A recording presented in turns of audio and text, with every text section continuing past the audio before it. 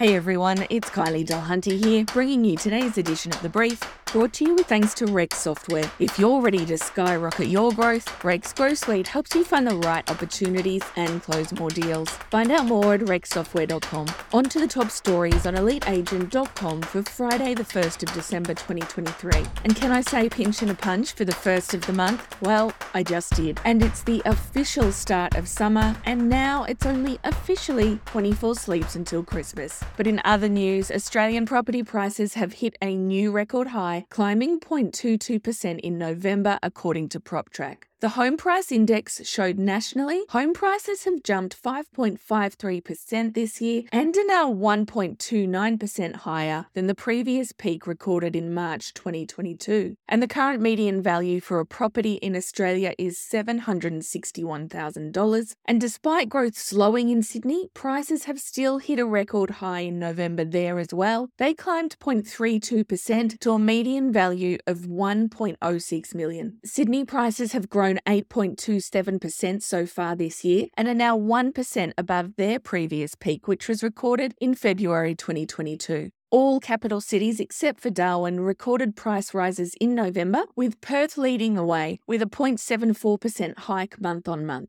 PropTrack senior economist Eleanor Creer said the price rise was due to strong demand, record overseas migration, a tight rental market, low unemployment, home equity gains, and limited stock. Moving on to today's feature, and if you only have time for one story from the brief today, make it this one. It's from Ellen Bathgate, who, it would be safe to say, has had an incredibly tough year. In May, Ellen's husband Matt was hit by a car, breaking numerous bones in his arms and legs. He was in hospital for almost 2 months and then needed Ellen to care for him at home. And while she was doing that, her father passed away. Now, despite this heartbreak, Ellen says she has learnt numerous lessons about control, patience, surrender, and trust, and she shares them all with you today. So make sure you check out the full story on our website, and Ellen, a big thank you for sharing with us. And in Brekkie Browse, realestate.com.au has renewed its partnership with the Sydney Swans for 2 more seasons, while Sydney's super prime real estate market has bucked the global downturn. According to Knight Frank, Sydney recorded 21 super prime sales valued at $354 million US in the third quarter of this year, compared to 18 at the same time last year.